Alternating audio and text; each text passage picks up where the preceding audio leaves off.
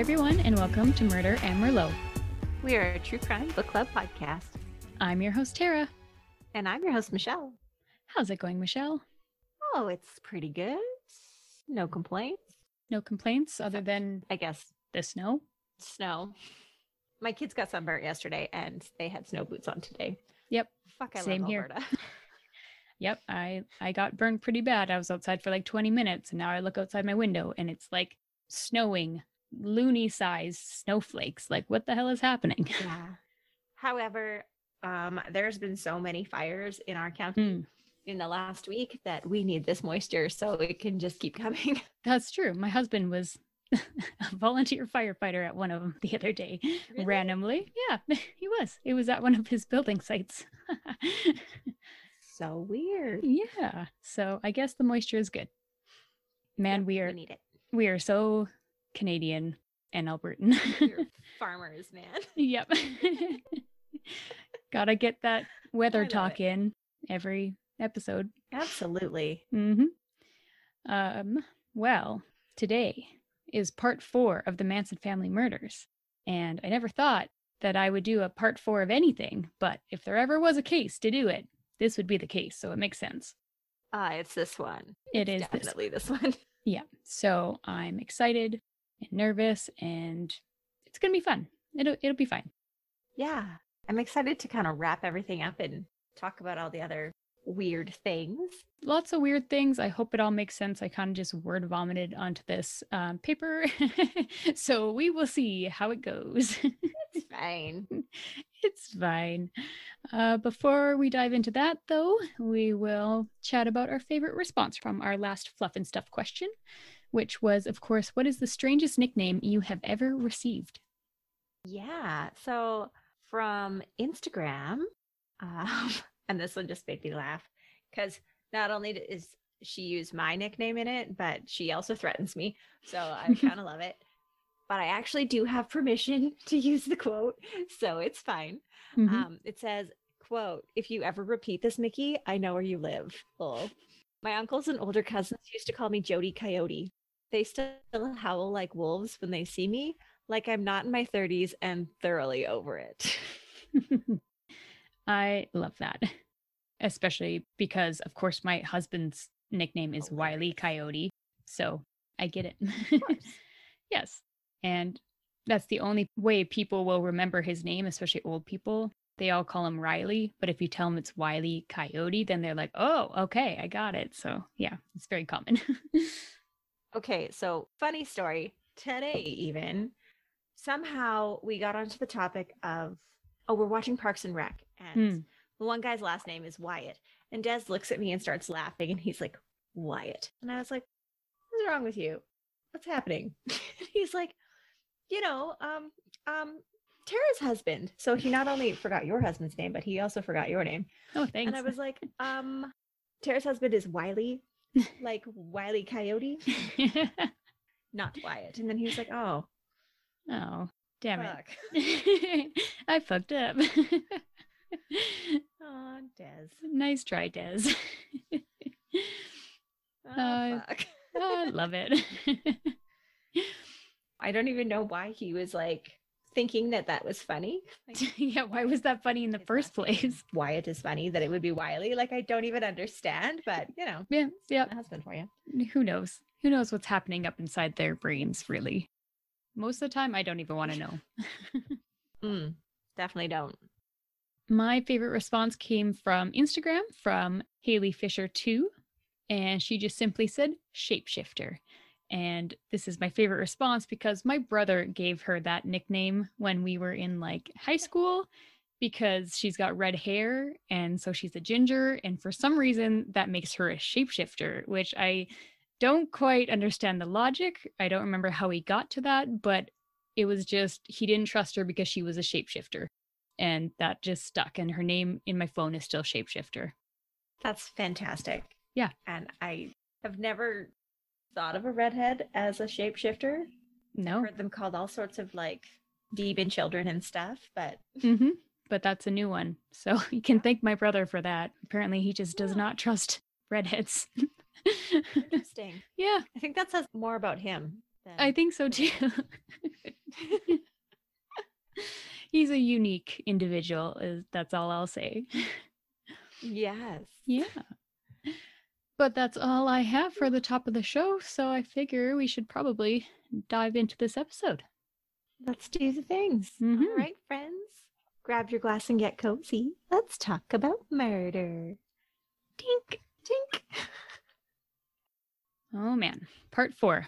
It's gonna get weird up in here. And I know it's already been weird, but we're about to branch off into all kinds of conspiracy theories, other related murders and attempted murders, and just so much more.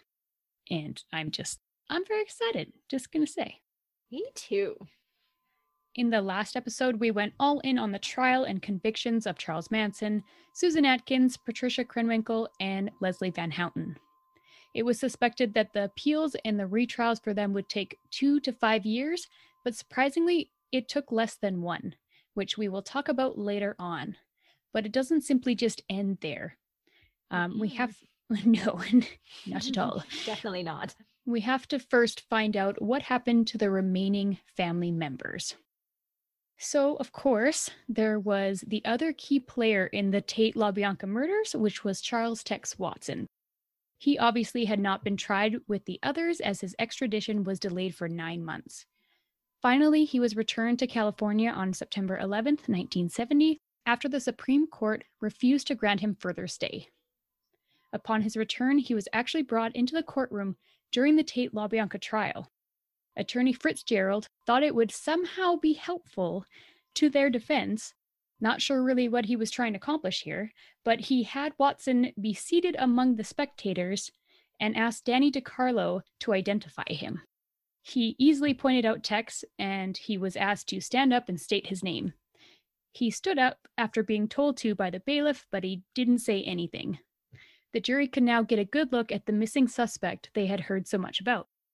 They expected a wild-eyed monster, but instead he appeared to be a clean-cut college kid. He had lost about 30 pounds while in custody and appeared to be about 20 years old, rather than 25. His presence in the courtroom convinced everyone that he would not be an instigator of 7 murders. Again, not sure what the defense's plan was here, because before seeing Tex, many could have said that he was the mastermind behind it all, and this would cast doubt on the prosecution's case against Charlie. But this had the opposite effect. Way to go, guys. Good call there. After the extradition, Tex had been acting quite strange. He stopped speaking entirely and would stare off into space for hours, and then suddenly throw himself into the cell wall. Other inmates in his cell block had to create a petition against him because of how unsanitary his cell became. He was placed into restraints, so he stopped eating as well, and even though he was being force-fed, he dropped down to 110 pounds.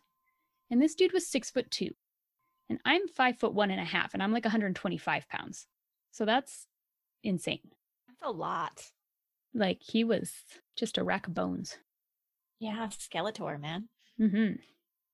There had been evidence that he was faking some of his symptoms, but his attorney had the court appoint 3 psychiatrists to examine him. They all had slightly different opinions. However, they agreed that Watson was rapidly reverting to a fetal state, and if continued, it could be fatal. He was found incompetent to stand trial and was committed to a state hospital for treatment. After only 3 days, he started to eat again, and within 1 month, it was noted that he was no longer displaying any abnormal behavior other than his silence. With further testing, it was determined that the results were inconsistent with any mental illness. So basically, he had been faking it all, and he was deemed competent to stand trial. All of this information would be quite useful to Bugliosi later when he would prosecute Tex, as he suspected that he would still attempt to plead insanity during his trial. I mean, you got to give him some credit for his dedication, at least. I was just going to say that. He went there. He did the thing. I mean, I personally like food way too much to just stop eating and drop that much weight. And I like food and I like to talk, so I don't think I could commit to that. Yeah. So, props to you? I don't know. I guess. Congratulations, Tex. Yeah. You wacko. His trial began in August 1971, and although Bugliosi was informed that Tex intended to take the stand and confess, he wasn't going to rely on that and prepared a strong case.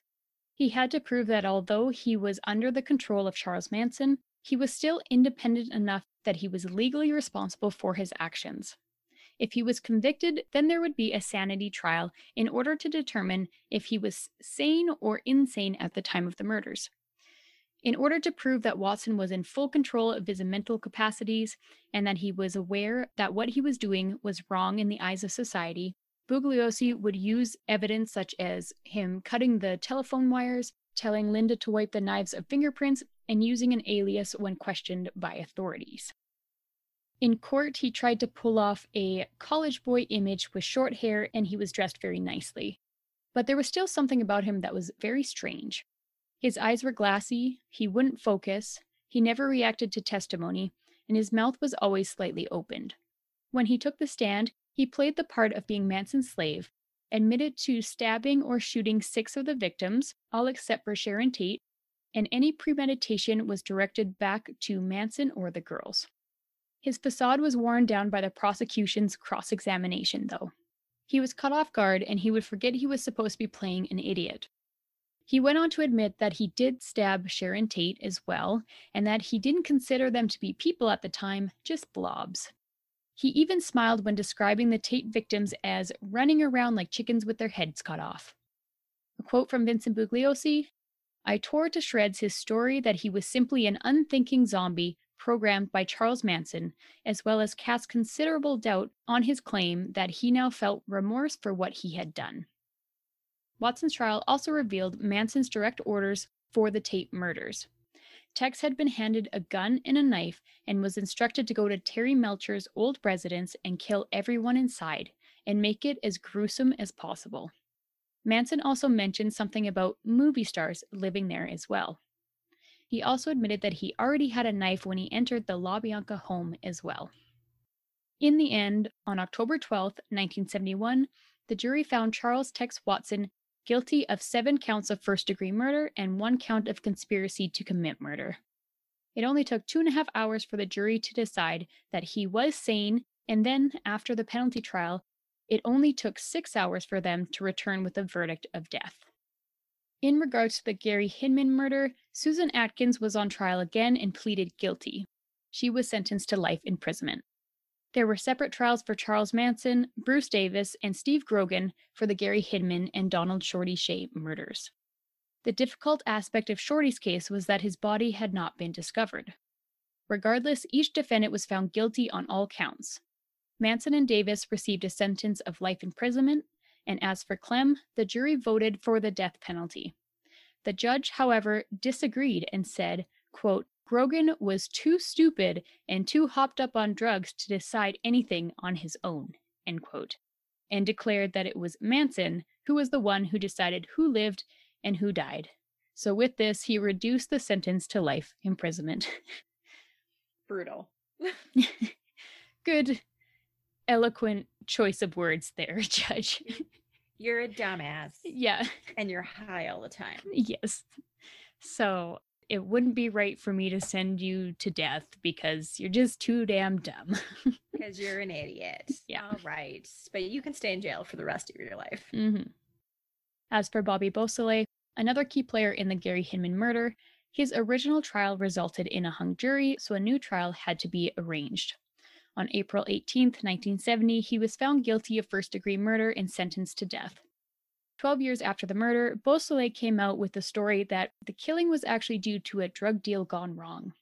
He claimed Hinman provided the Straight Satans with a bad batch of drugs, and they were the ones who actually had sent him to his home to collect their money back. But there was no mention from any other family members to support this theory. I have to wonder if they just thought while sitting in their cells, maybe I'll just tell people this. Yeah. You know what? We're going to go with this now. We haven't had attention in a little while, so yeah, we should put the spotlight back on us. Yeah, let's spice things up a little bit. In the case of Barbara Hoyt's attempted murder, the result was not too satisfying. 4 out of the 5 involved only served 90 days in the county jail, and the 5th got off entirely. The evidence was weak against the defendants, and it was too much of a bother to fly in witnesses from Hawaii, so instead, a deal was made between the DA's office, the LAPD, and the defense attorneys. The defendants pleaded no contest to one count of conspiracy to dissuade a witness from testifying, and the charge was reduced from a felony to a misdemeanor. Squeaky, Clem, Gypsy, and Dennis Rice were sentenced to 90 days, but they had already served 15, so they were all out in only 75 days. The fifth defendant, Ruth Ann Morehouse, was the one who had actually given Barbara the LSD-laced hamburger, but she had skipped town while out on bail and never showed back up for the sentencing. It was known that she was living in Nevada, but it was decided that it would be too much trouble to extradite her. They're just like, yeah, we're tired of this. We don't want to chase her down. Right. So I really don't think she's going to be a danger to anybody in the future. Right. Yeah, because it's fine. The Manson family, they're fine. They're safe. They should definitely be out walking around. Ridiculous. Mm-hmm. Although Barbara was able to escape with her life, there were many other suspicious deaths that could be related to the Manson family. I'm going to go through a large number of them quite quickly, and I arranged them by date because it seemed to be the easiest way to organize all this chaos. I will also include the murders that we are already familiar with just to put the timeline into perspective. So we will start in October of 1968 when the bodies of two women were found near Ukiah, California. I probably said that wrong. I'm sorry. Clinda Delaney and Nancy Warren were beaten then strangled to death with leather thongs. Clinda had apparently been 8 months pregnant, just like Sharon Tate. It has been connected to the family as they, of course, used a leather thong in the LaBianca murders, and there had been many family members in that area at the time.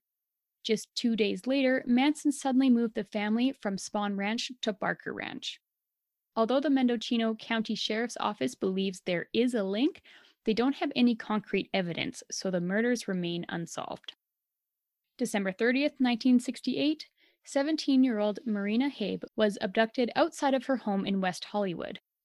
Her body was found 2 days later on New Year's Day in some underbrush off of Mulholland Drive. She was fully dressed, her throat was slashed, and she was stabbed multiple times in the chest and had multiple contusions to the face. She also had been garroted, which is just absolutely awful. Brutal. Marina was the daughter of writer Hans Habe and actress Eloise Hart.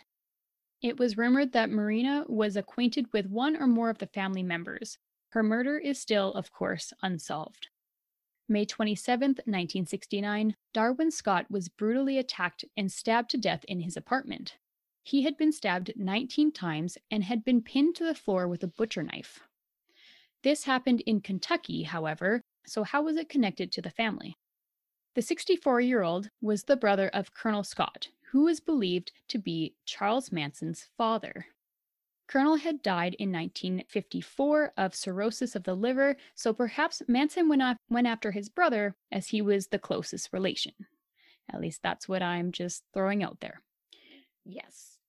Who knows? It's hard to say. It didn't seem like Darwin was squeaky clean himself either, so it could have been a personal enemy as well. Also interesting, there have been a lot of rumors about Charles Manson's father being black, and that's why he has so much hate for them.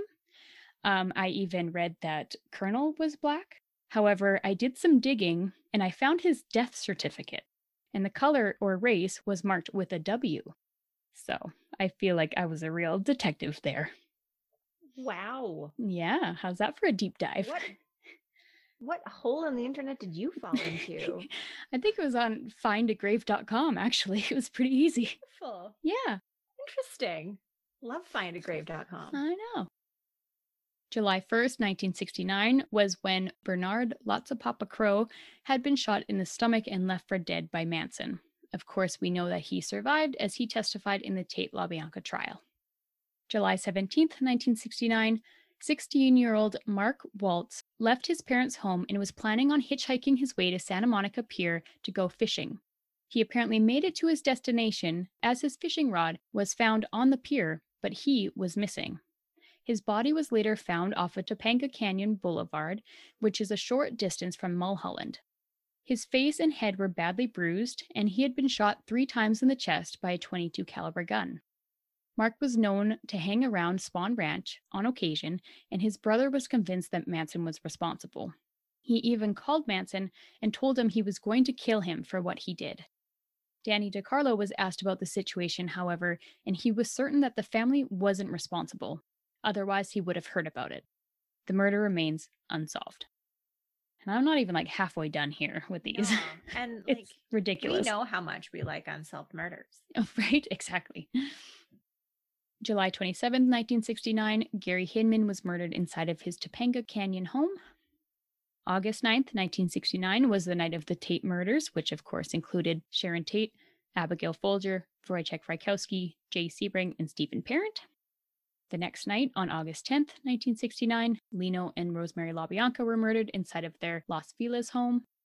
August 26, 1969, Donald Shorty Shea, a cowboy at Spahn Ranch, was murdered by the family. And we have heard a bit about his murder, but I wanted to do some more digging on this one to see if I could find out what really happened, because we had said, like, will we ever know the true story behind it all, Exactly. right? Yeah. So, from what I've read, there are kind of 2 stories that lead up to Shorty's death. First of all, Shorty did not like the family and was known as Manson's rival. He didn't like them staying at Spahn's ranch and would apparently tell George that they shouldn't be there. Well, we all know that Squeaky was George's eyes, but she was also Manson's ears. So I believe that she was partially responsible for getting this information back to Charlie. I also read that Charlie believed it was Shorty that reported them for car theft, which led to the Spahn Ranch raid, and that is when he decided to have him killed. Apparently, what went down was Manson told Bruce Davis, Tex Watson, and Clem to ask Shorty for a ride to get some car parts on the ranch. While driving, Clem hit him over the head with a pipe wrench, and Watson stabbed him. They then took Shea out of the car and over a hill where they continued to stab and torture him to death.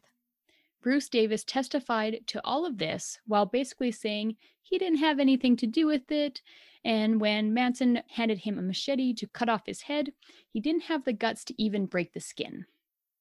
I don't know about that, Bruce, but I feel about that. I know you're just trying to cover your own ass. So I don't know exactly who was the one that cut off Shorty's head. However, during the trial for the murder, Manson exclaimed, "I enter a plea of guilty. I chopped off Shorty's head." Regardless, it was rumored that Shorty was dismembered into 9 pieces and Clem buried him in the desert. And I always believed that his remains were never found, but they were. Yes, I just actually recently read this. It blew my mind because I had written like, and they were never found. And then I kept like digging and I'm like, oh shit, they were found. So in December 1977, Clem agreed to help locate the body by drawing a map to the location.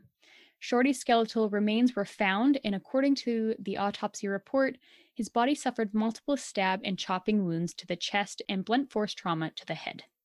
So that's what I know about Shorty Shea's death. November 5th, 1969, John Zero Hott was found dead in his Venice Beach home after apparently playing Russian roulette by himself. You know the story. It was ruled a suicide even though there is so much evidence that says otherwise. And, family members that say otherwise. Mm-hmm. November 16th, 1969, the body of a young woman, likely around 20 years old, was found dumped over an embankment at Mulholland, almost in the exact spot that Marina Habe's body was discovered. She was brunette, 5'9", weighing 115 pounds, and she was stabbed 157 times in the chest and throat. Brutal. What? Oh my God. One of the ranch hands at Spahn remembered seeing the girl with the family at the ranch. They thought that her name was Sherry, but they were not certain. She was known by either Sherry Doe or Jane Doe 59 for many years. However, in June 2015, her identity was finally discovered. This was 19-year-old Reet Jurvetson. Her older sister was contacted by some friends that had been searching through the National Missing and Unidentified Person System when they came across a familiar face. The older sister, Anne, submitted her DNA for comparison, and this confirmed her identity. She had apparently been living at the ranch and was dating Zero. It was suspected that she was present when Zero died, or she may have even been killed prior to that. Stabbed 157 times. Mm-hmm. Like, that's madness. Mm-hmm. Oh, yeah, it's insane. And let me tell you, I had quite the journey with this story because in almost everywhere that I read, this was still unsolved. And, like, well, obviously it's still unsolved, but like her identity was not known. And so I was like digging. I had the whole thing written out, how she's never been identified and blah, blah, blah. And then I found her identity and I was like, oh my God, I solved it. I had solved the case. I am the greatest detective in the world. Yep. But I didn't because it is still obviously unsolved. But I was so excited that I could put a name to this Jane Doe. Yes. November 21st, 1969, the bodies of 15-year-old James Sharp and 19-year-old Doreen Gall were found in a downtown Los Angeles alley. They had each been stabbed over 50 times at a different location, actually near the LaBianca's home, and then the bodies were dumped there. The two were part of a Scientologist group known as The Process. Manson had been involved with The Process during his early years in prison and took some of their ideologies for his own teachings. Bruce Davis, who was also an ex-Scientologist, apparently used to date Doreen. The two had also visited Spawn Ranch multiple times the previous summer. Too many coincidences. And they all relate back to Spawn Ranch. Like, that place I know. was just bad vibes, apparently. Like, if you go to Spawn Ranch, you don't have That's cool, really. That's exactly what it is. It's like, bad things are going to happen. Mm-hmm. If you don't die, you'll definitely get an STD, so just beware. It could be on their sign. Yes. You should have to sign a waiver as soon as you walk on the property. Yep. Amazing. December 1st, 1969, we are going international. Former family member and husband of Sandra Good, Joel Pugh, was found dead inside a London hotel room. He was found undressed with only a sheet covering the lower half of his body. His throat was slit twice, his forehead was bruised, and his wrists had been slashed. There was also some writing left on the mirror in some type of drawing. The coroner determined no wound, not incapable of being self-inflicted. So he concluded that the man took his own life while the balance of his mind was disturbed. Yeah, sure. Because that is how you would commit suicide, right? Yeah. I mean, would you start with your wrists and then go to your neck? Right, exactly. How do you... And then you punch yourself in the forehead, or like, how does that work? There's a lot of things that make this not seem suicide-like, but what do I know? And at what point did he write on the mirror? When did he got all covered up in bed? Like, I have some questions. Yes. And no one made note of what the writing on the mirror had said, and no one checked around for prints. It likely would have never been connected to the family if a letter wasn't found in Sandra's cell that said, quote, "I would not want what happened to Joel to happen to me," end quote. Although he was all the way across the pond and seemingly very far away from the family, there was one person who recently made a trip to that area. Manson's right-hand man, Bruce Davis. Dun, dun, dun. Crazy, right? Mind-blowing. Insane. I have said that exact phrase like 50 times while recording these episodes. March 1970, Paul Watkins was gearing up to take the witness stand against Manson, and he almost didn't get to do so. One night, he was pulled out of his burning Volkswagen camper and was rushed to the hospital with second-degree burns covering his face, arms, and back. He was unsure how the fire was started and thought maybe he fell asleep with a candle or a joint still lit in his camper. However, just 3 days prior to the fire, there was a rumor circulating that Watkins was going to be killed by the family. It's pretty, nonchalant of him. He's like, oh yeah, it was probably just my joint or my candle. Yeah. It's like, it's I'm fine. testifying in like the biggest murder trial in the country in, a few days. Totally unrelated. Not connected. No. Not connected. Definitely just got high and forgot. Yeah. That witness survived, but another witness suddenly passed away on August 7th, 1970. Randy Starr, a former Spawn Ranch hand, died in hospital from an undetermined illness. No autopsy was performed in the beginning until Vincent Bugliosi ordered one. It was determined that Starr had simply died of natural causes resulting from an ear infection. So, probably not related to the family, but still very interesting that it happened right before he was supposed to testify. And like, what kind of complications from an ear infection can kill you? Yeah, no, that's very true. I still feel like, right. I feel like there's more to it. Just saying. I've been hospitalized for ear infections, for really bad ones. Mm-hmm. And I'm still here. So. Yeah. I don't know. I'm suspicious. Yeah. The next one has been brought up a few times, but we haven't really dived into it yet.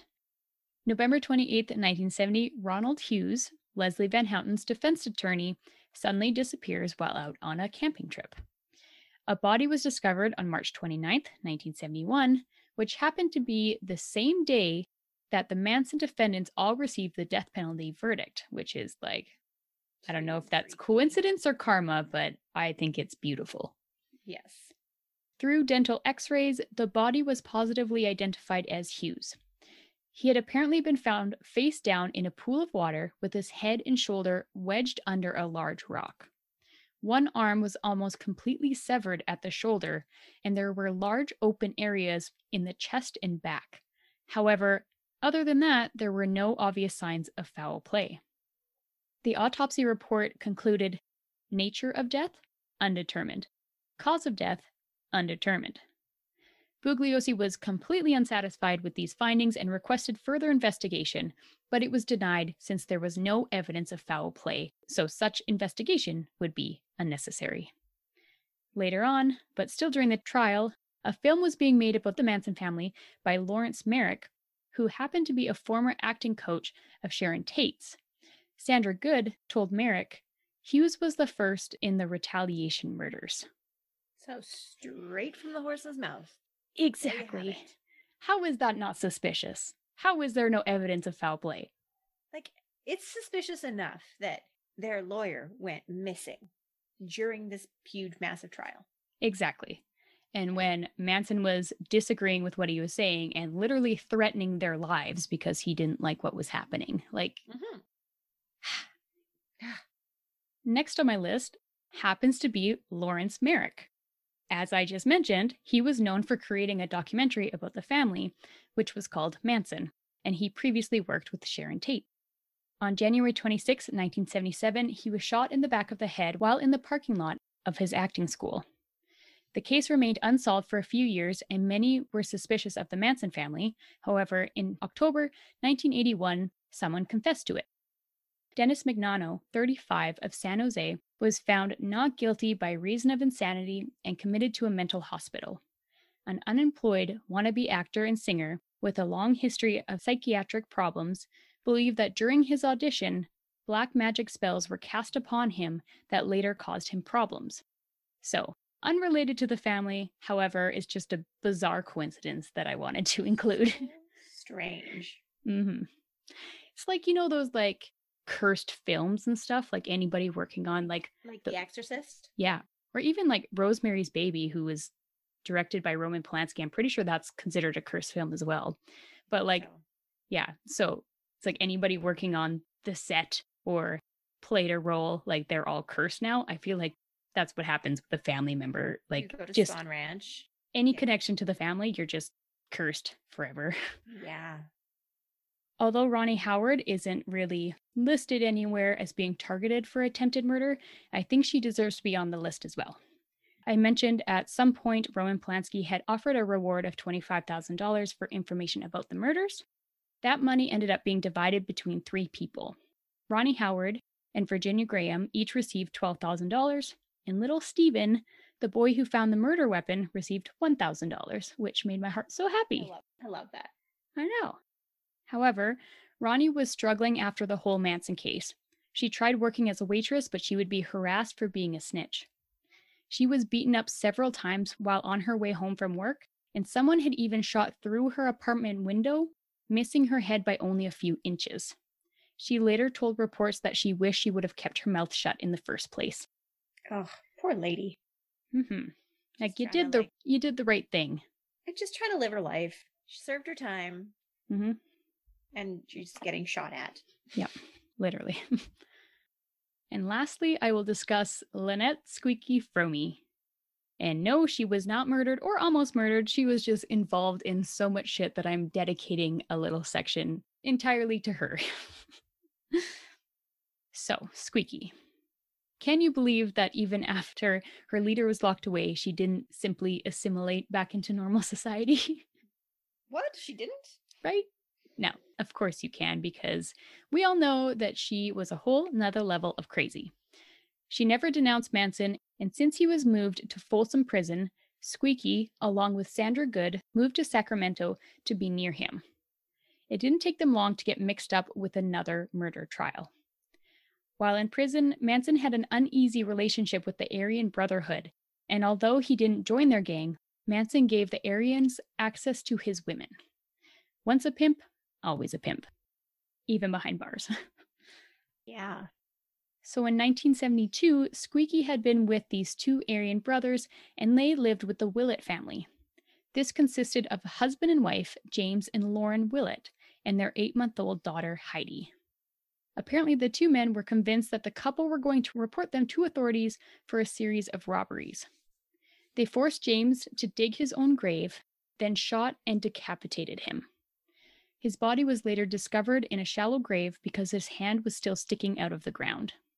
Could you imagine finding that while out on a walk? Just saying. No thanks. I mean, it's usually like a shoe that you find, but just somebody's hand? No, just thanks. Hand.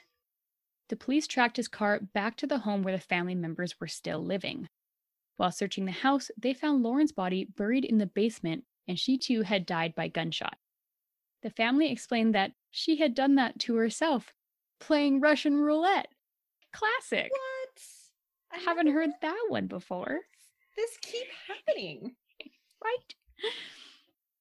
I did also read another version where one of the brothers were demonstrating the dangers of firearms while playing a form of Russian roulette, where he spun the cylinder, shot at his own head, and then pointed the gun at Lauren, and then the gun went off, which was, of course, an accident. But regardless, naturally, the two Willets lost their lives. Fortunately, however, the baby was unharmed, so that's good news. Yay. Good news all around. Well, not all around, but not all around. Just in one regard. Yes.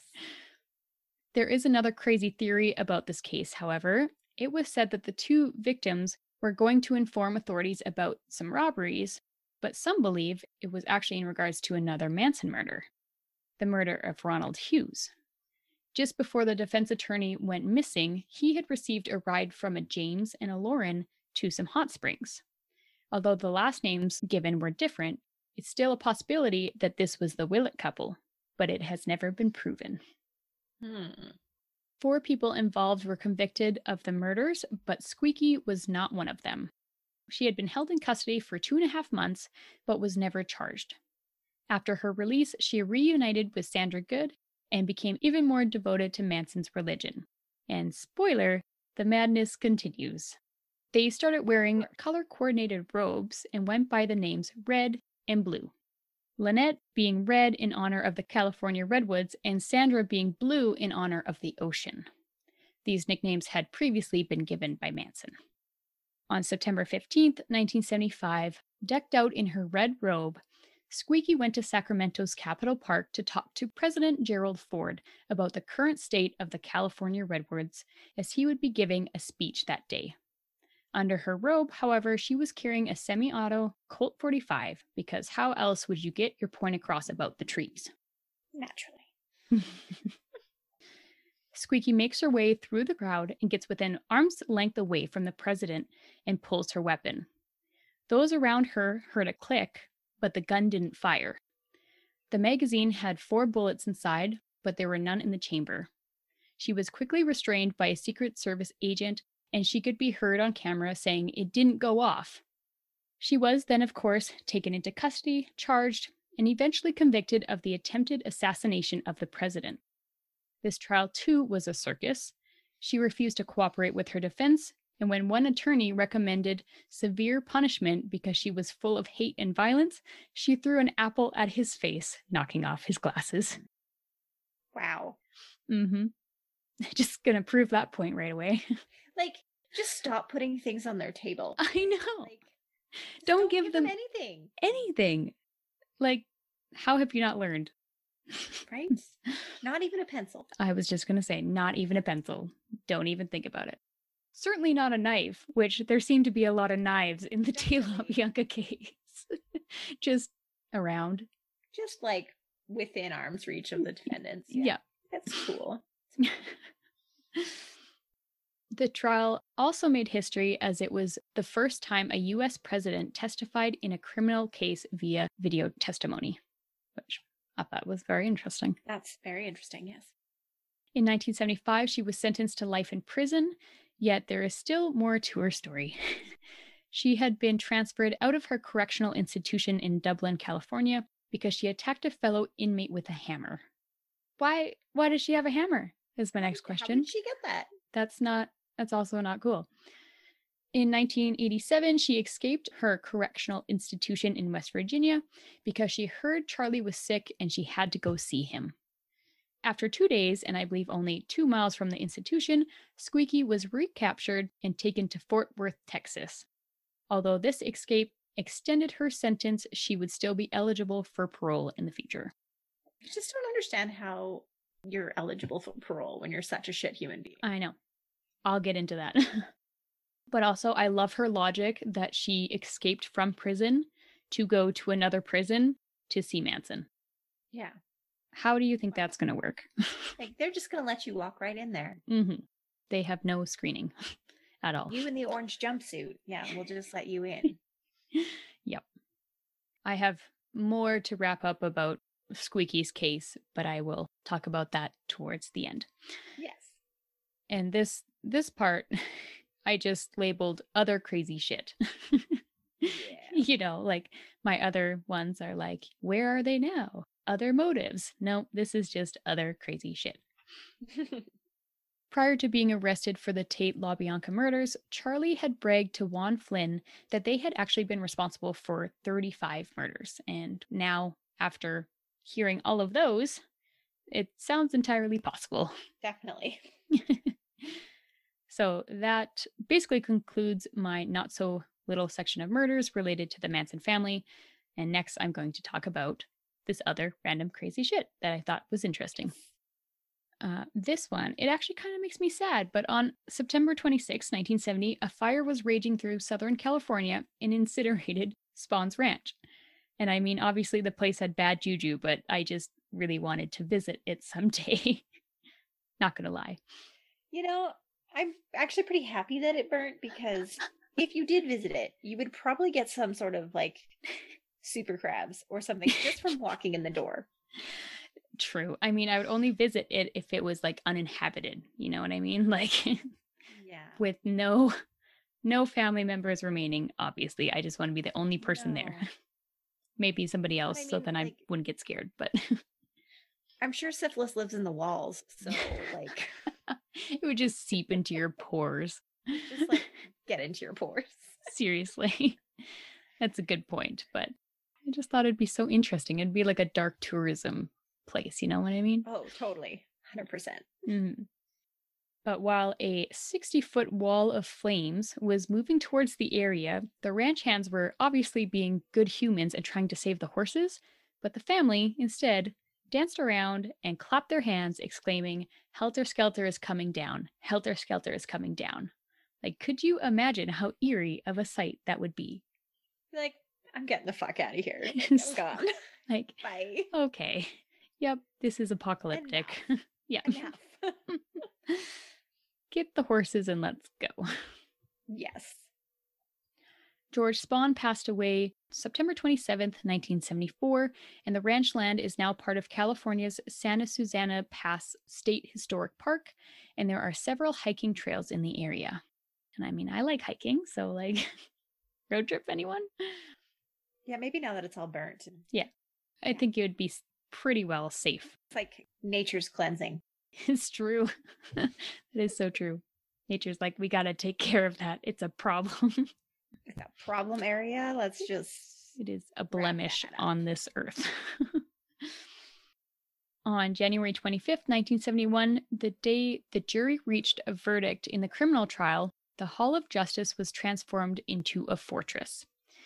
A secret court order was sent out indicating that there had been reports that there might be a possible attempt to disrupt the proceedings, which was being called Judgment Day, and therefore extensive security measures were being implemented.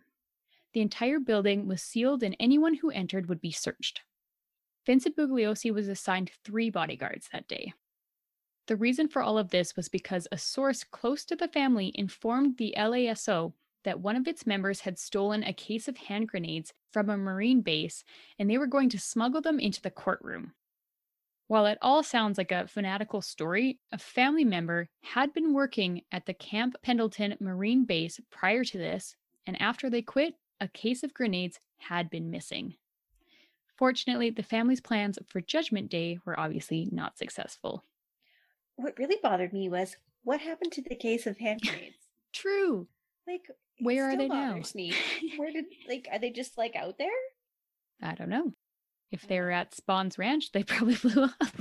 They probably blew up. That's a good call. Yeah. Oh, that'd be terrifying. Next up, another natural disaster. On February 9th, 1971, a huge earthquake shook most of Southern California. It measured at a 6.5 on the Richter scale, and it claimed 65 lives. Vincent Bugliosi woke up and was convinced that it was the family trying to break into his house. Of course, the family outside the courtroom were spreading the word to reporters that Charlie was responsible for the earthquake. Poor Vincent. Like, he's just like, can't catch a break. No. Wakes up to an earthquake and he's like, well, they're here. They're coming to get me. I had a good run. Yep. The little sleep that he got, he was like constantly thinking like, well, tonight's the night. Right? Do I get to wake up and have coffee in the morning? We'll see. Yeah, we will find out. So those were just some weird random things that I found interesting while researching. And now I'm going to jump a little bit into conspiracy theories. And I'm not going to lie, I didn't have a lot of time to prepare this section, so it's a little bit incomplete, and I might just be winging some of it. Just saying. Bring it. It's all good. It was during the penalty trial when a slew of family members took the stand and started sharing their own theories. It started with Squeaky, then Brenda McCann, then Sandra Good. They were all antagonistic towards their real families, but ensured that Charles Manson and their new family were all good people. When Gypsy took the stand, she dropped the bombshell that Linda Kasabian was the mastermind behind the Tate LaBianca murders. This happened after Bobby... Linda, who was so traumatized. Right? Had only been there for a month and was like, what the hell is happening? Yeah. And she was there because she had the driver's license. Exactly. Totally. She planned it all. This happened after Bobby Beausoleil, who Linda loved, was arrested for the Hinman murder. She instructed the girls to go out and create copycat murders in order to convince authorities that Bobby was innocent, since he was behind bars while the other murders took place. Other family members went along with this theory as well, but it clearly was not rehearsed ahead of time whatsoever, so it quickly fell apart. Clem, being the shit disturber that he was, offered the strangest theory of them all. He claimed that the real leader of the family was Pooh Bear. Pooh Bear was the son of Charles Manson and Mary Brunner. So that was helpful. I guess we know why his nickname was Scramblehead. Yeah. Leslie Van Houten claimed that she wasn't influenced by Charlie. She was influenced by the Vietnam War and television. Nice try, Leslie. Oh, Leslie. One theory, however, is actually quite interesting, and that comes from John Douglas. Of course, the author of Mindhunter, who we love. However, I don't know about this theory. And I'm just going to say, I'm completely winging this. I have nothing written down. But basically, John Douglas had interviewed Charles Manson. I recall from Mindhunter that he made a point that whenever Charles Manson was interviewed, he would always put himself higher than the interviewers, which was what he always did with the family, right? So he would, instead of sitting on a chair, he would sit on top of the back of the chair to be over top of them and to kind of assert dominance. So it was very interesting. I mean, obviously, we've said it before, go read Mindhunter because it's fascinating. However, John Douglas doesn't think that Charles Manson was the mastermind that he actually was.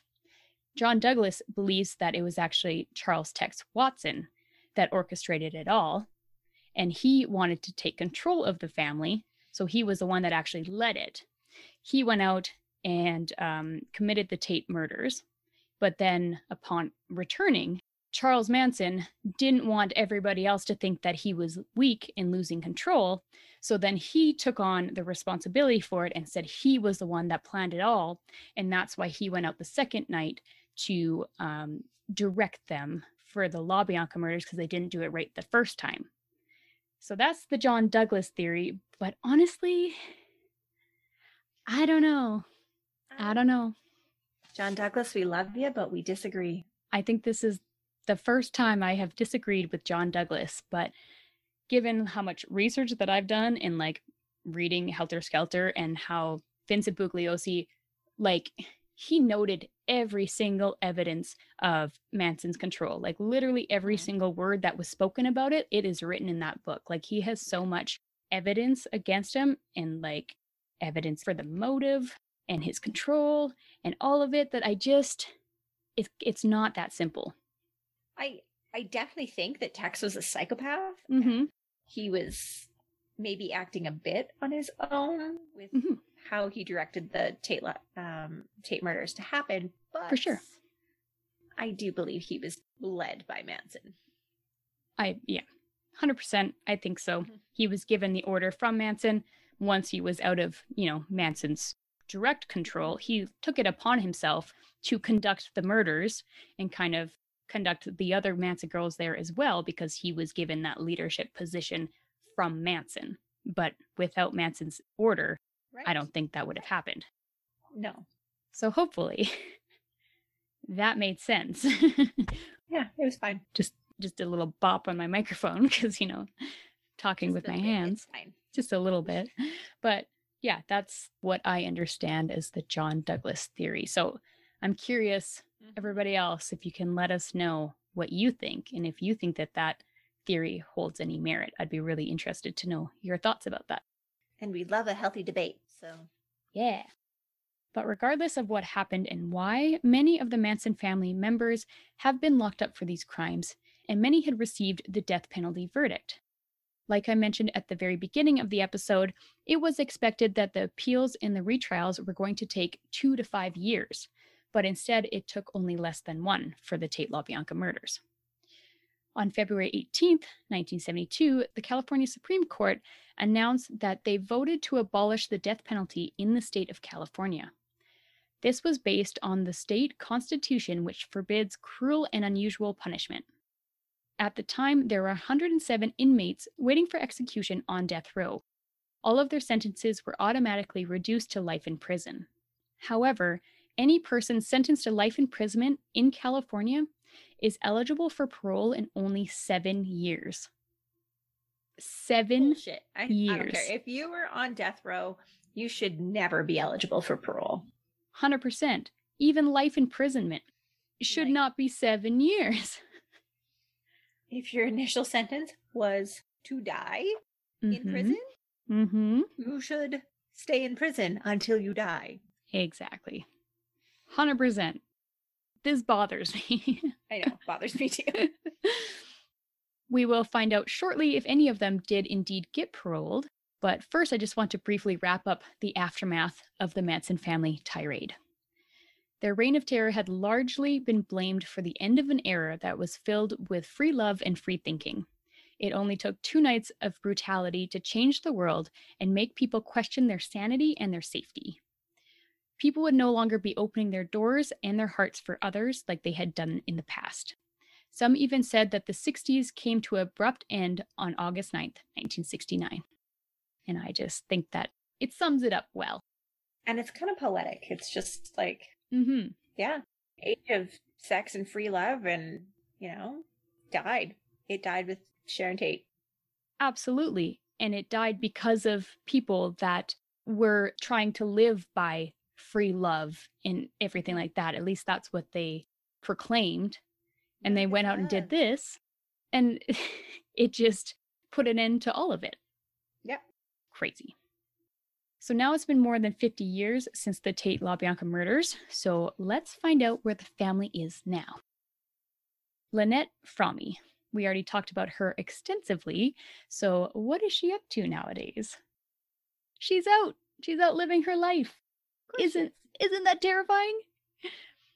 After being paroled in 2009, she moved to New York City with her boyfriend, who was a fellow convict / Manson fanatic, and started writing to Squeaky while they were both in prison. She is possibly one of the only true, devoted family members remaining and claims to still be in love with Charles Manson. Although she may not be a good person, she certainly is loyal. Yeah. Bobby Beausoleil. While in prison, Bobby became affiliated with the Aryan Brotherhood, which resulted in him getting his jaw broken over a power struggle. To which I say, good. Yeah. It is also reported that he has been stabbed a few times by other inmates, and because of this, he started to distance himself from the family. He has also been married a few times, although his last wife passed away in 2015. He was recommended for parole in April of 2019, but the governor reversed this recommendation as he felt that Beausoleil's release could still pose a danger to society. Yeah, no shit. Mm-hmm. Steve Clem Grogan, however, was granted parole back in 1985. I couldn't find much more about it other than he's still alive and out somewhere. Fantastic. Love that. Linda Kasabian. After the trial, it's not surprising that she would be a huge target for the family. She was watched by the Secret Service for a while, and she moved away with her husband and children to live a quiet life. Unfortunately, she was in a car accident and she was left partially disabled. During a Larry King interview, she was asked about the degree of remorse she felt for her participation in the crimes. She responded that she felt as though she took on all the guilt that, quote, no one else who was involved in the crimes felt guilt for. So I feel bad for Linda. She's taken on all the guilt because nobody else wants to be responsible. And everyone else is shit human beings that don't have any remorse. Exactly. Patricia Krenwinkel. At the beginning of her life in prison, Krenwinkel remained loyal to Manson and the family, but over time began to break away from them. She has maintained a perfect prison record and received a bachelor's degree in human services. She is also active in programs such as Alcoholics Anonymous and Narcotics Anonymous, and she also taught illiterate prisoners how to read. Apparently, she writes both poetry and music, plays the guitar, plays on a prison volleyball team, and gives dance lessons. Krenwinkel has been denied parole 14 times but will be eligible again in 2022. She's the longest incarcerated female inmate in the California penal system. Way to go, Big Patty. Yeah, I mean, I'm all for, she's being reformed, which is fantastic. Do I think she should be out and about? No, absolutely not. She should still be locked up, but I'm glad she's doing well. And I'm glad she, turned her life around. Susan Atkins. Crazy Sadie. Oh, I know. Crazy Sadie said she was a born-again Christian after seeing a vision of Jesus Christ in her cell. Question, was that Jesus Christ or was it Charles Manson? I want to know. What did she see? She did not specify. After that, she became active in prison programs and began teaching classes. She was married twice while in prison. She was denied parole 13 times. However, she became very sick and was given less than 6 months to live, so compassionate release was requested. Atkins' condition had deteriorated to the point that she was paralyzed on one side, could talk only a little bit, and could not sit up in bed without assistance. In April 2008, it was revealed that Susan had been hospitalized for more than a month and that she had terminal brain cancer. One leg had been amputated as well. Susan Atkins died on September 24th, 2009 at the Central California's Women's Facility. So she died in prison. Mm-hmm. Good riddance. Just saying. Yep. I'm sorry. Leslie Van Houten. You guys already know what's up with Leslie. She did not get out in 7 years like she thought she would. She was granted a retrial in 1977, however, due to the failure to declare a mistrial when her lawyer died, which makes a lot of sense, actually. You know, it really does. Yeah. Like, I feel like they've really just skimmed over that fact. Again, saying. There was a second retrial after the jury could not agree on a verdict, but at this one, she was again convicted of first-degree murder and sentenced to life imprisonment. She was denied parole on July of 2020, as she currently possesses an unreasonable danger to society if released from prison. Yes, she was. Yeah, because we already know. We covered that on the morning news. Yeah. Charles Tex Watson converted to Christianity in 1975. In 1979, he got married, and over the next few years, they were able to have 4 children together through conjugal visits. Those types of visits were later banned for prisoners serving life sentences. Yeah. Thank you. Why didn't you do that sooner? Man. 4 Crazy. times? Yeah. I mean, must have been many more than 4 times, because it's not likely that they were like, okay, we're timing this just right. All right. Today is the day. Today. It's my conjugal visit. Yep. Man. After 24 years of marriage, his wife divorced him. Later, he became an ordained minister in 1981 and received a Bachelor of Science in Business Management in 2009. Which was very unexpected for Tex. I did not think he was the school type. No. He has been denied parole 17 times and remains incarcerated. But wait, there's more, and this gets crazy. Tex Watson befriended the daughter of Rosemary LaBianca, who, reminder, he helped stab a total of 41 times. Like, he brutally murdered this person's mother. Like, yeah. What? We already know Rosemary's daughter, Susan, from throughout the case, but I don't think anybody could have predicted that. She has since become one of Watson's closest friends behind bars after allegedly bonding over shared beliefs as born-again Christians. She visits, writes, and has even advocated for his release. And it keeps going. In 1990, Sharon Tate's sister, Patty Tate, met Susan at a middle school where both of their daughters went. When they discovered their bizarre connection, they right away felt comfortable with each other, and Patty let her daughter stay over at Susan's house. Yeah. Wow, I hadn't ever heard that. Yep. And this was all a plan to befriend Patty to get her on Tex's side as well. Patty discovered that Susan had been corresponding with her sister's killer and rushed over to Susan's to collect her daughter. She was horrified. No kidding. It is thought that Susan may have even intentionally put her daughter in the same school as Patty's in order to make this happen. What the fuck? Right? I mean, trauma does weird shit to you, but come on. This is crossing a line. Yeah. Now people are speculating that the LaBiancas were not randomly selected after all. Susan and Tex lived only 200 feet apart in nearby apartments in Los Angeles for 6 months before Watson moved to Spawn's Ranch. Susan's then boyfriend was a member of the motorcycle gang, the Straight Satans, which often frequented Spawn's Ranch. So perhaps there's a connection, perhaps it's coincidence. I don't know about that, but there is just one more thing. If you recall on our Morning News episode, Morning News 10, episode 38, we discussed the case where Rosemary LaBianca's granddaughter was brutally murdered in a similar manner. That was Ariana Jean Wolk, whose mother was Susan. Crazy. Yeah. And although her murder does not seem to be related to the Manson family whatsoever, it is just so incredibly bizarre. No kidding. Just it's a hard one to wrap your head around. 100%. There's so much happening there. I can't even. Okay, moving on.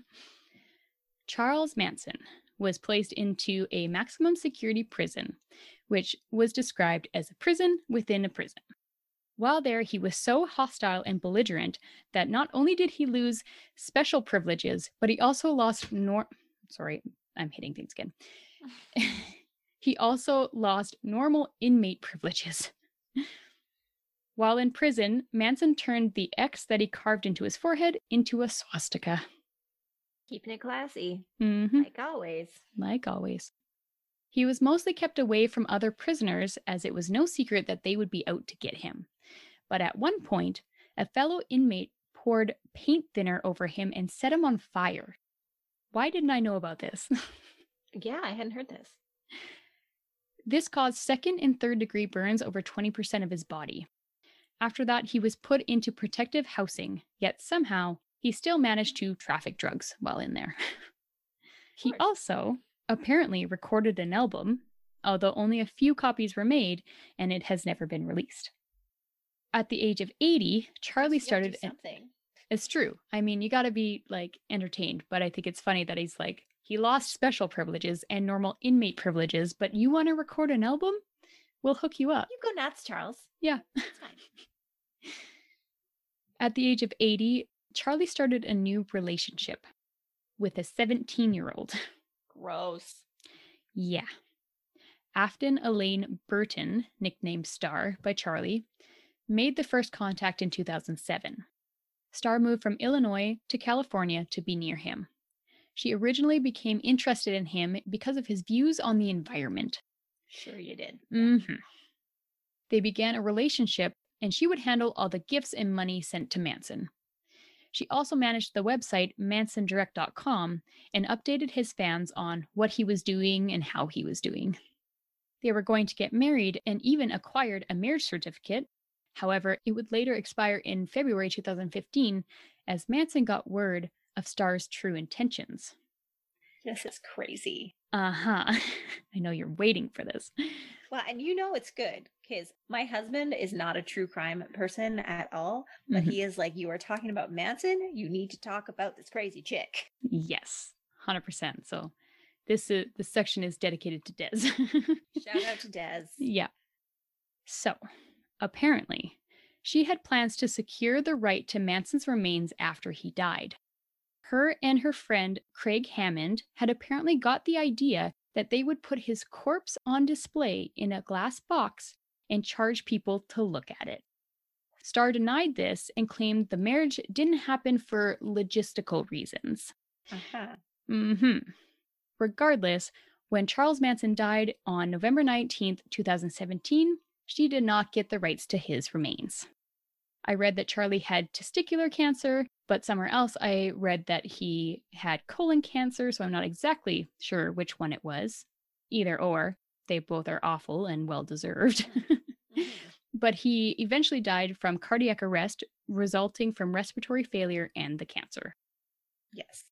But like we were just talking about dark tourism, that's a whole nother level. It is next level. I don't even think you can call that tourism of any kind. I don't know what you would call that. Oh, that's just like fucked right up. Exactly. Just like, hey, this is fucked up. Do you want to pay to see it? I picture him in like a glass like coffin, like Snow White. You know? For some reason, I always pictured him standing up, which doesn't make sense. I realize that, but that's just like the image. Bernie style? Yeah, exactly. So, I don't know. Nope, I definitely pictured him like Snow White. Wow, that sounds elegant. I know. You know, like people flocked around a glass coffin, just like checking out Charles. It certainly makes more sense than what's happening in my head. Well, and at least then the smell would be contained. Yes, at least there's a box. That is, that's good. All right. And to end my incredibly long series about the Manson family murders, I wanted to put the focus back on the victims. This case is intense and complicated and fascinating, and sometimes it's hard to remember that this is real life and real people lost their lives. And I am guilty of it too, clearly. Like, I was deep in that rabbit hole. Yes, we both were. Yes. But let's remember the victims here. Gary Hinman was a 34-year-old musician. He studied at the University of California in Los Angeles, graduating with a degree in chemistry, and continued his education by pursuing a PhD in sociology. His friends remembered him as a kind-hearted man. After purchasing a home in Topanga Canyon, California, Hinman had an open-door policy. Any friends who found themselves in a transient state would be welcome into his home to stay for however long they needed. During the summer of 1969, Hinman became involved in Buddhism and even began planning a pilgrimage to Japan to fulfill his new faith. Diane Lake spoke very kindly of Gary in her book, and you could tell that he was just incredibly sincere and just a nice guy. Oh, I love that. Mm-hmm. Donald Shorty Shea, 36, moved to California to pursue his career in acting, but mostly worked at Spahn Ranch, where most considered him to be the foreman. Shea was a former stuntman whose dream was to pursue a film career in Hollywood, a dream which, according to many, he never gave up. John Zero Hott, 22, was born in Missouri. Not a lot is known about him, but before moving to California, he grew up in Ohio and was a U.S. Navy veteran who spent time in Vietnam. Lino LaBianca, 44, was born in Los Angeles. His father was the founder of the State Wholesale Grocery Company, and after attending the University of Southern California, Lino went into the family business. Later on, he became president of Gateway Markets, a Southern California chain. He had also served overseas in World War II. He got married and had 3 children, but later they divorced. Lino married Rosemary in Las Vegas in 1959 or 1960. Rosemary LaBianca, 38, was believed to be born in Mexico and lived in an orphanage in Arizona until she was 12. She was then adopted by a California couple. Like Lino, Rosemary married and had children, but she too got divorced. After marrying Lino, she became a successful businesswoman. She had her own boutique and had also invested in stocks and commodities. The two often spent time with each other's children, who by the time of the murders were teenagers and young adults. Stephen Earl Parent, 18, was known as a radio bug, and many held great hopes for his future. His sister Janet explains Stephen was fascinated by electronics and mechanics. He would bring home stereos and tear them apart so he could get a better understanding on how they worked. In June of 1969, Stephen graduated from high school and planned to attend college the following September. Parent spent most of his time working and saving money for school. He had 2 jobs. During the day, he worked as a full-time delivery boy, and in the evenings, Parent worked as a salesman at a radio shop. It's just so sad because he was there. I know. He was trying to sell a radio. It breaks my heart. It's tragic. Abigail Folger, 25, was of course the heiress to the Folger coffee fortune.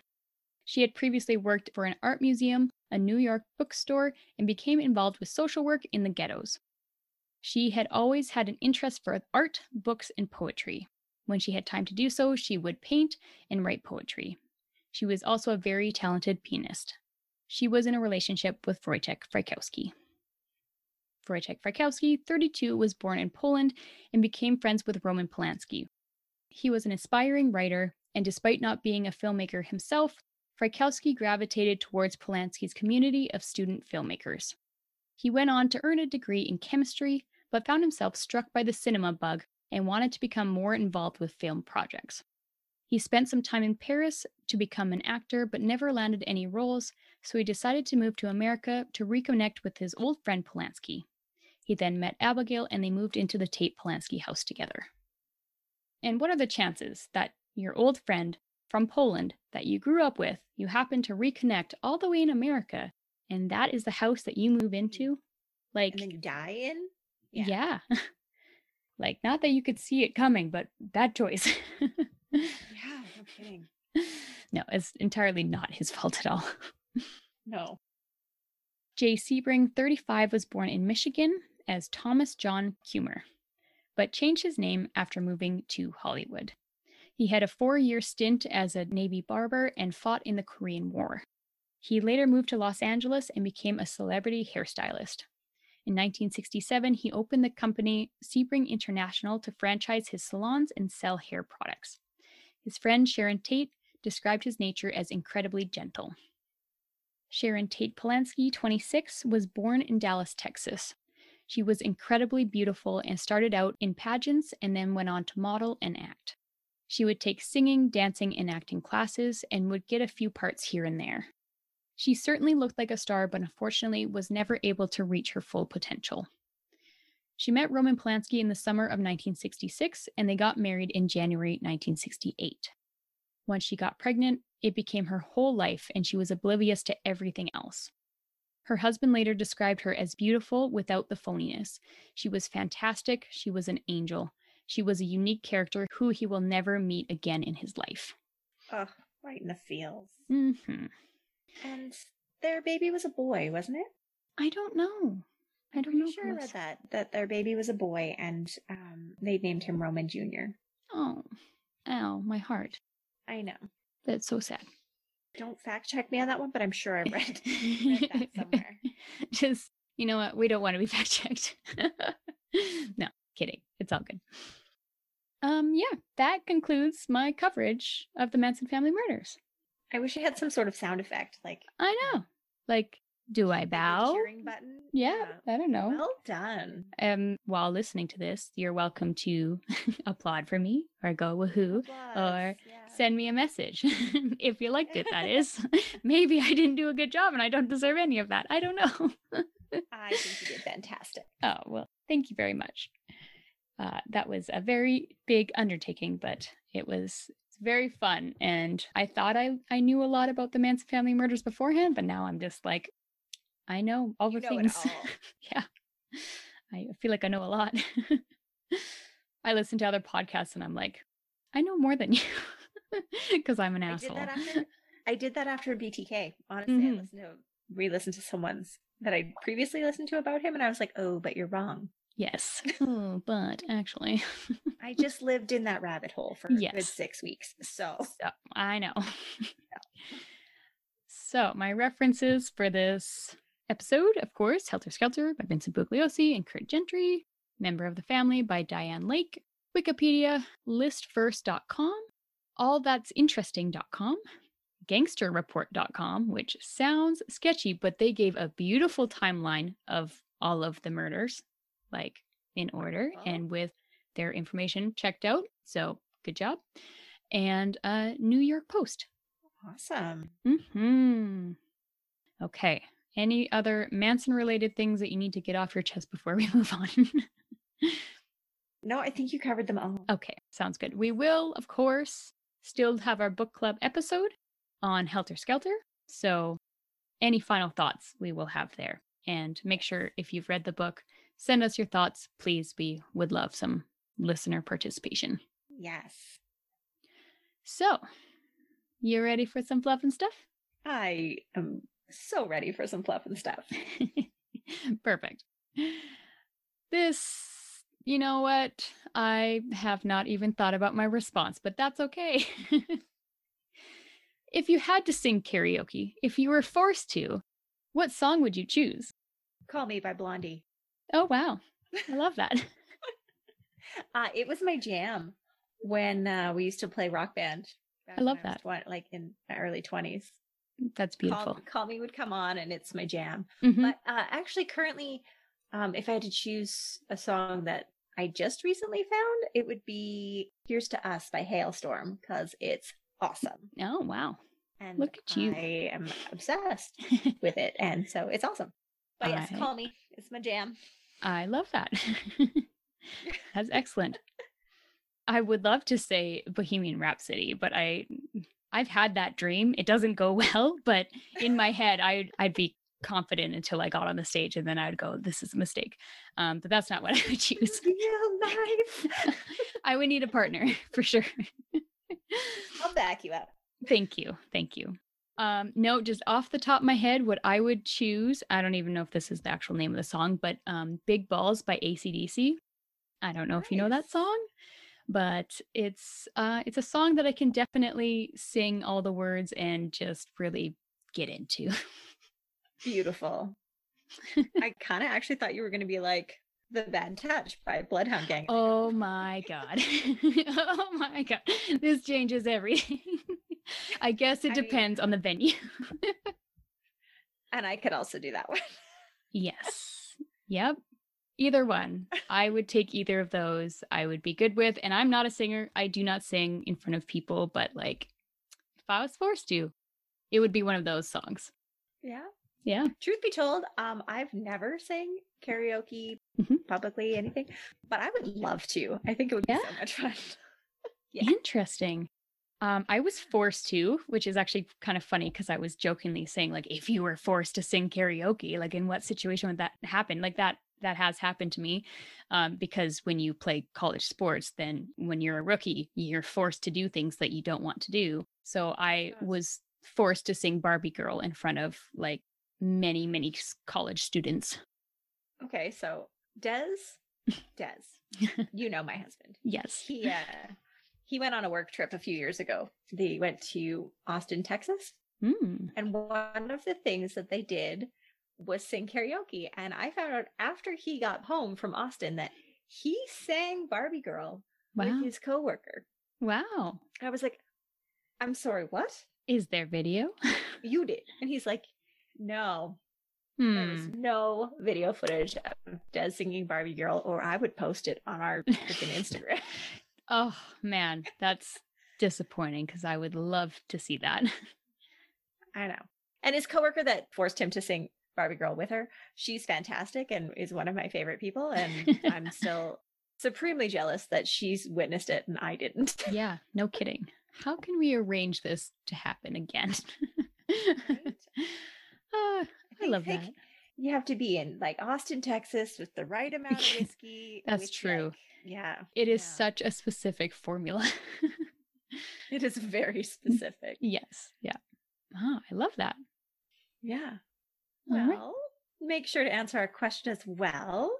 If you were forced to sing karaoke, or if you are a karaoke fanatic, what song is your, belted out ballad?